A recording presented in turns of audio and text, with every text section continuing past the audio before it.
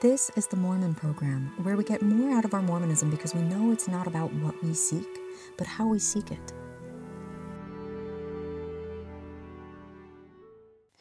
Let's talk about the spirit world. I have read a lot of near-death experience books by Latter-day Saints and by non-members and by all kinds. And there's a consistency to these stories that kind of corroborates for me that we really may be onto something here. But before I dig in, I want to recognize that, yes, I know NDEs or near-death experiences are not scripture. They're not doctrine. Whenever I try to talk to Latter-day Saints on this topic, they will say things like, that's not official revelation, as if we shouldn't be talking about that sort of thing, as if all things don't require examination.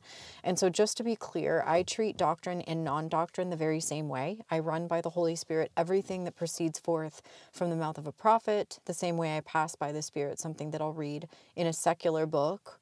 Or I very often watch YouTube videos. Like a lot of my books and YouTube videos are Christian in nature. So there's not much distinction for me between scripture, or that is LDS scripture, and then non-scripture, because I have to use the Holy Ghost anyway to redound back to me what it is that I'm reading. So, people say things like, oh, before you read the Apocrypha or something that's not been corroborated by the brethren, be very careful about those sorts of things.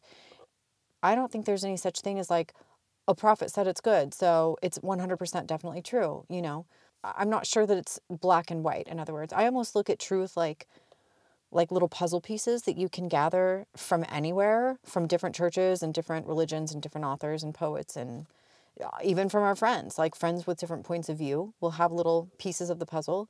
And then I feel like if you gather enough of these puzzle pieces, eventually you'll start to make out a picture of who God is and what heaven is about. And so I feel like we should expect this process to be complicated. Terrell Givens discusses this weird monopoly on truth that Mormons feel like we have. He says, a problem related to perceptions of Mormonism's monopoly on truth is the impression that Mormons claim a monopoly on salvation.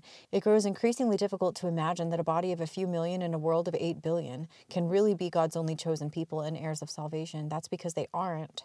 One of the most unfortunate misperceptions about Mormonism is this tragic irony. Joseph Smith's view is one of the most generous, liberal, and universalist conceptions of salvation in all Christendom. D&C 49:8 refers to holy men about whom Joseph knew nothing and whom the Lord had reserved unto himself. And the Lord is clearly indicating that Mormons do not have a monopoly on righteousness, truth, or God's approbation. That temple covenants may be made and kept here or hereafter, and the ordinance of salvation performed in person or vicariously, means our conception of his church should be as large and as generous as God's heart. Joseph's teaching suggests that the church is best understood as a portal for the saved, not the reservoir of the righteous. And as far as the complexities surrounding the arduous process of finding truth in a fallen world, we live in a world where scientific mysteries, even after all this progress science has made, we still fall short. So nature still continues to thwart some of the greatest minds in the human race. Science still can't fully explain how the monarch butterfly maps out its migration so specifically and ends up in a particular location in central Mexico after 2 months of flight using very few directional cues. We can't explain how salmon know to travel thousands of miles from the ocean to their natal stream to spawn. And I'm not belittling science, I'm only demonstrating that the best minds among us here on earth still fall short of explaining the mysteries of God and his universe. When it comes to finding truth, we really must be left to marvel at our own finitude before the infinitude of creation like Moses did. And it would be fitting as we try to unlock heaven's mysteries to ourselves that the gospel will continually disrupt our expectations of simplicity. Why would we expect that our interactions with the spirit world and with the divine would be predictable or straightforward? And yet people treat it that way. They treat it as cut and dry. The prophets have made mistakes throughout history. How about Brigham with his Adam God theory or blood atonement? How about Bruce R. McConkie with his assertion that, quote, the theory of evolution runs counter to the plain and explicit principles set forth in the Holy Scriptures? Despite the fact that BYU has taught evolution since the 1950s and that over 50% of the church membership, according to a Pew poll, believe in evolution. As well they should, because it's undeniable. And so I know it requires some open-mindedness to dip into some of these near-death experiences because it is a little difficult to gauge the credibility, but some people have passed beyond the veil and have come back with amazing stories to tell. So I feel like there are some truths to mine from this exploration. One LDS man who passed beyond the veil reported that the spirit world is superimposed over our world and that we're never alone. Not ever, he says. And he said the spirits good and bad are consistently vying for our attention. Joseph F. Smith said, "I believe we live in the presence of heavenly messengers and heavenly beings. We are not separate from them. They see us and they are solicitous for our welfare, and they love us now more than ever." Allow me to quote a man whose guiding angel on the other side of the veil explained a few things to him. One thing that was explained was that the telestial order, or the mortal order, is to be done away, and we will elevate to a terrestrial order. So Zion will be a terrestrial city, and that's part of why all these seemingly scary prophecies in the book of Revelation will be necessary. The burning and destroying of the earth, everything of a telestial order must be done away in order for the next phase to be inaugurated. And so our bodies will change in synchronization with the new order, and that's why we'll translate from mortal telestial creatures to translated terrestrial creatures. Let's also talk about angels and demons. As mortals, we commandeer our bodies by way of our agency, but nothing we do is in a vacuum. So even when we think we're alone, we are not alone. So we're always, whether consciously or not, uniting ourselves with other energies, and that's something we do with our agency that we do mostly subconsciously. For example, when we read scriptures, we're inviting with our subconscious agency the attendance of spirits who will want to participate in that activity. There are spirits on the other side of the veil who are attracted like moths to a flame, to righteous activity. And so praying, feasting on scripture, all of these things attract attention. And sometimes the things we do will invoke the presence of a dark spirit. So when we want to watch porn, for example, we may think it's something we do alone, but it definitely is not alone. There are unembodied spirits from the fallen third, and there are disembodied spirits that have passed through mortality already, but they've left unresolved certain propensities and addictions, and so they will be attracted to certain activities that we do. And we really gather quite a crowd, apparently, when we look at porn. In one of these near-death experiences I read about, the man who passed on witnessed a mortal young man who attracted 8 spirits into his room the minute he decided to view porn. And these evil spirits waiting for the man to get the webpage up were agitated, but like excited and shouting at the young man to hurry up. And so obviously these spirits have no bodies with which to physically enjoy anything, but they can live vicariously off the pleasure of the mortal that they're watching. So they actually, this creeped me out a little bit because the spirits weren't even watching the screen itself. They were watching the man who was watching the screen. And so they envy our mortal ability to experience certain physical pleasures because they can't. So they watch us while we watch porn, as if 8 men in your room with you while you do that isn't creepy enough as it is. It's creepier yet that they're focused on you and not even what's happening on the screen. And there are similar reports when it comes to like alcohol and drugs. Evil spirits will watch you enviously desiring to participate because they don't have bodies. So certain activities will attract these dark spirits. On a lighter note, Heber Q. Hale, a stake president in Idaho in the early 1900s, slipped beyond the veil, and then he was revived to his mortal body. And in those few moments that he spent on the other side, he said the colors were vivid and there were flowers everywhere. And he said you could see the flowers blooming and hear them blooming. Isn't that wild? And the flowers and the trees and even the grass bear witness of God wordlessly. I find that so interesting. And apparently music plays a much bigger role on the other side than here. People report that everything is accompanied by music there. There are also no children in the spirit world, which I find interesting, but it kind of makes sense because we know that we were fully mature and pre-existent prior to entering into mortality. So it would kind of make sense that a child who dies reverts back to their premortal adult spirit form.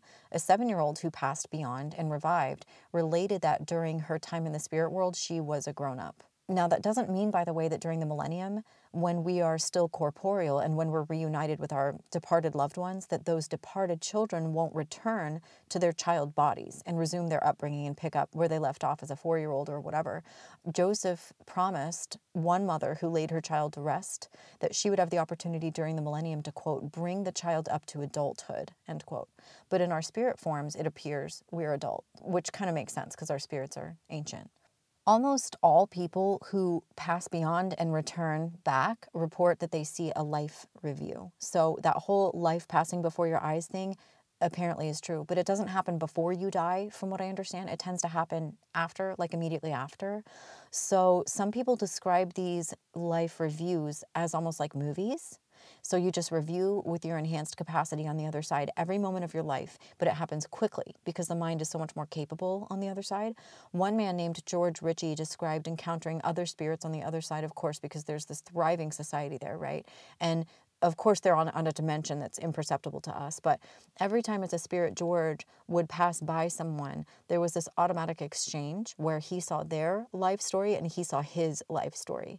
And here's how he described passing by one of these angels. He said, "This man knew everything about me. It was natural. It was just observable fact. He simply entered every episode of my entire life. Everything that had ever happened to me was simply there, present in full view, contemporary and current." He said he felt no shame, though, that people could see his story because he could see everybody else's story too. So that kind of levels the playing field. And here's a quote from someone who had passed beyond. He said, "It was like I knew everything that was stored in my brain. Everything I'd ever known, I knew all at once. Even the little things I thought I had forgotten, everything became present and clear." Another person said, "My review was more of a reliving than a review. It was a reliving of every thought I'd ever had, every word I'd ever spoken, every deed I'd ever done, plus the effect of every thought, word, and deed on everyone and anyone who had ever come within my sphere of influence. I saw not just what I did, but how those things affected other people." Post-mortally, with our enhanced empathy, all things become, quote, "resolved in the love of God," they say.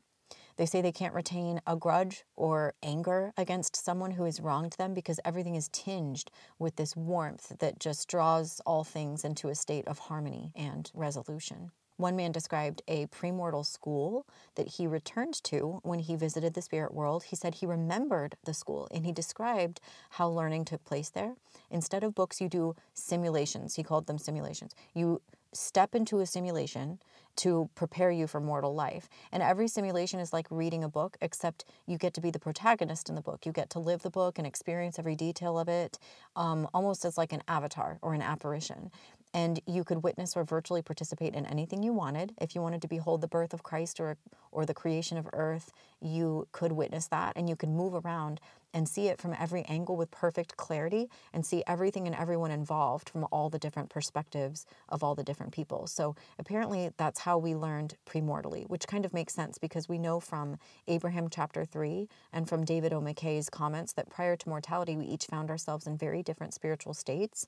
McKay says premortal spirits had different degrees of intelligence and achievements. I imagine that however we were educated and depending on how much we utilized that premortal education would carry with us into mortality. I mean, the veil stifles a lot of our premortal intelligence, but for many people, premortal memories do shine through.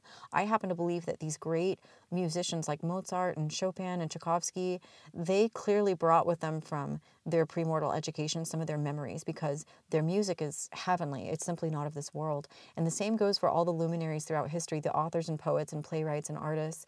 There are superhuman gifts that people have brought with them that would indicate that they were brought in from the other side. So have you seen these twins? They're called Flo and Kay Lyman. Some people call them the Rain Man twins, and they have what's called HSAM. It's perfect autobiographical memory, basically. So it's highly superior autobiographical memory.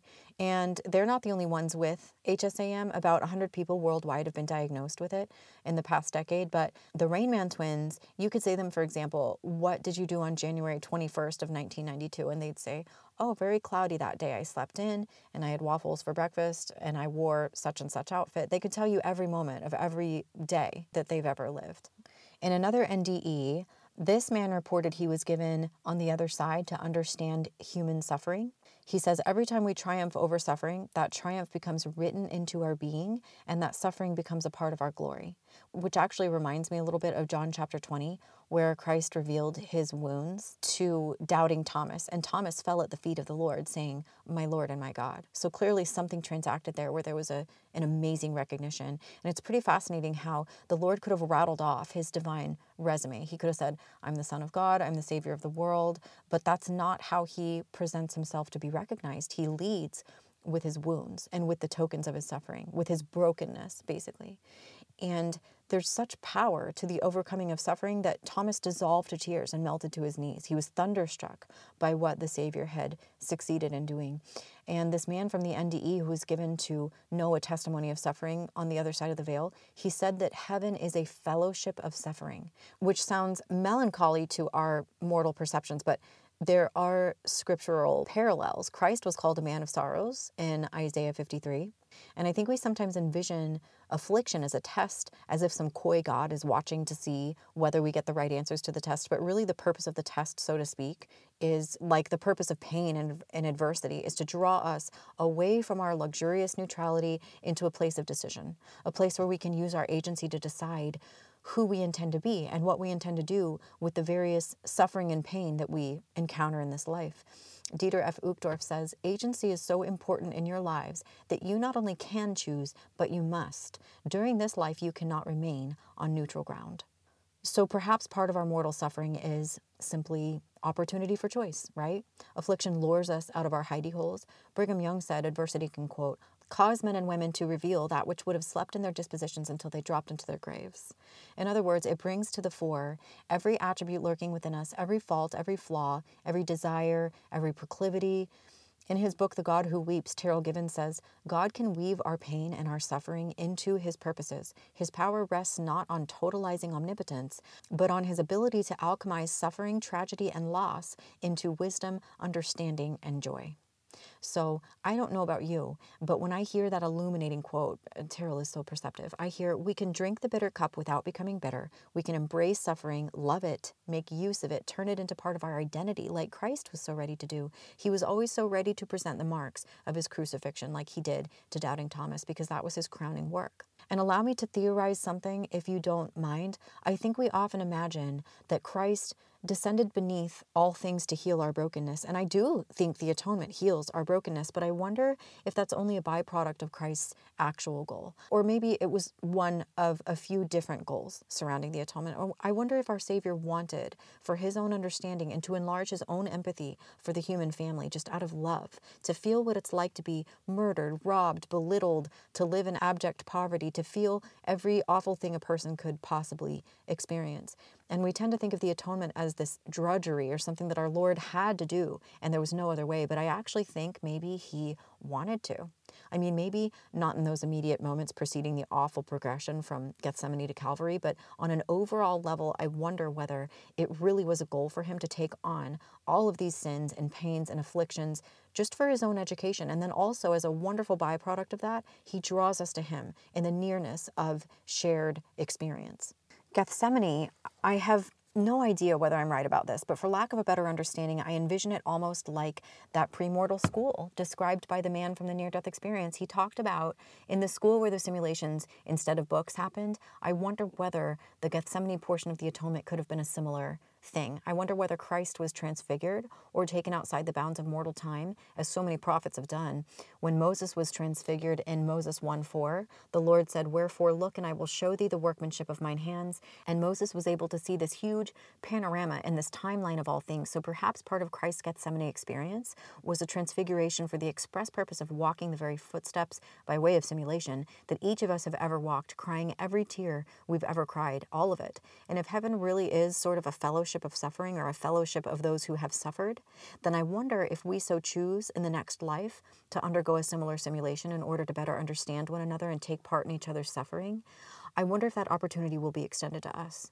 I'm curious whether we'll be invited to similarly undergo a descending into the depths of shared human pain for reasons of enlarging our empathy and broadening our experience. Galatians 6:14 says, "But may it be that I never boast, except in the cross of our Lord Jesus Christ, through which the world has been crucified to me and I to the world."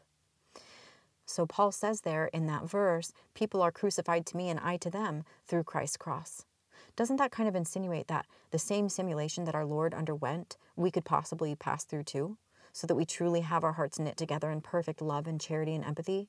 It's just a theory, but I've so often felt like no one understands me, and I've heard other people say that same thing, that they never feel as though they've truly been understood. And I wonder whether in the next life heaven will be so close, so knit together without seam, because we will have that one-for-one full understanding, that perfect empathy for one another by way of this same principle of shared pain. And potentially through these heavenly simulations, however that technology happens to work, we will achieve that oneness with one another.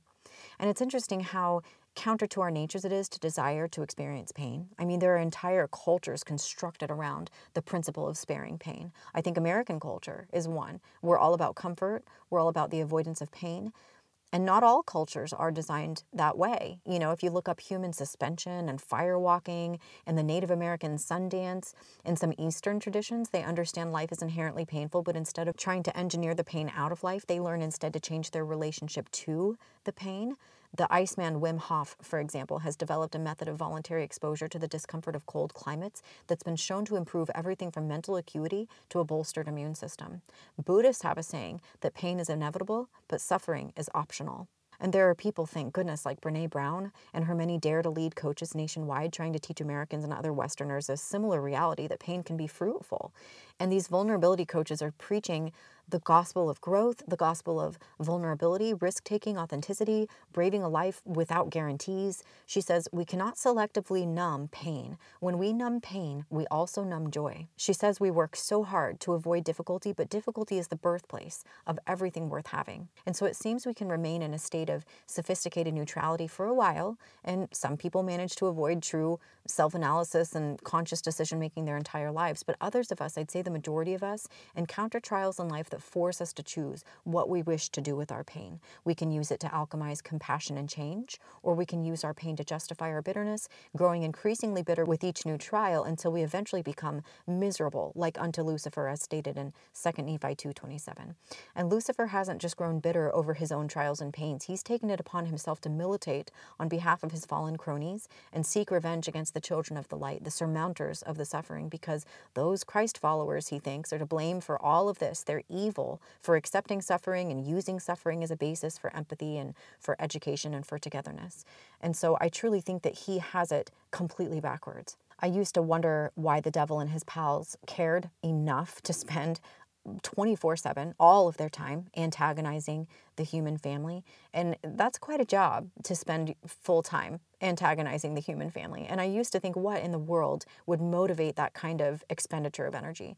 And I've come to think that he really must think he's the kind one, that he's the good one. You know, you can tell by his behavior that he thinks somehow that he has the moral high ground. And that's the only motivator powerful enough, I feel like, that could keep fueling this vitriolic revenge against the children of light. He must think that he, the sparer of pain, is the good one, and we, the brave embracers of pain, are the bad ones. He must lord over his dark kingdom as though it's the real heaven, and ours is the false heaven. And he probably assumes it's only tyranny that has given rise to God's power. He must think we are usurpers and cheaters, and if only he could access God's priesthoods, then the scepter of righteousness would finally be in the rightful hands. Power should be in his hands, he probably thinks, because he is the sparer of pain. He doesn't believe anything good can come from suffering. So he's the one who's truly kind, not that Elohim who allows his children to suffer, right?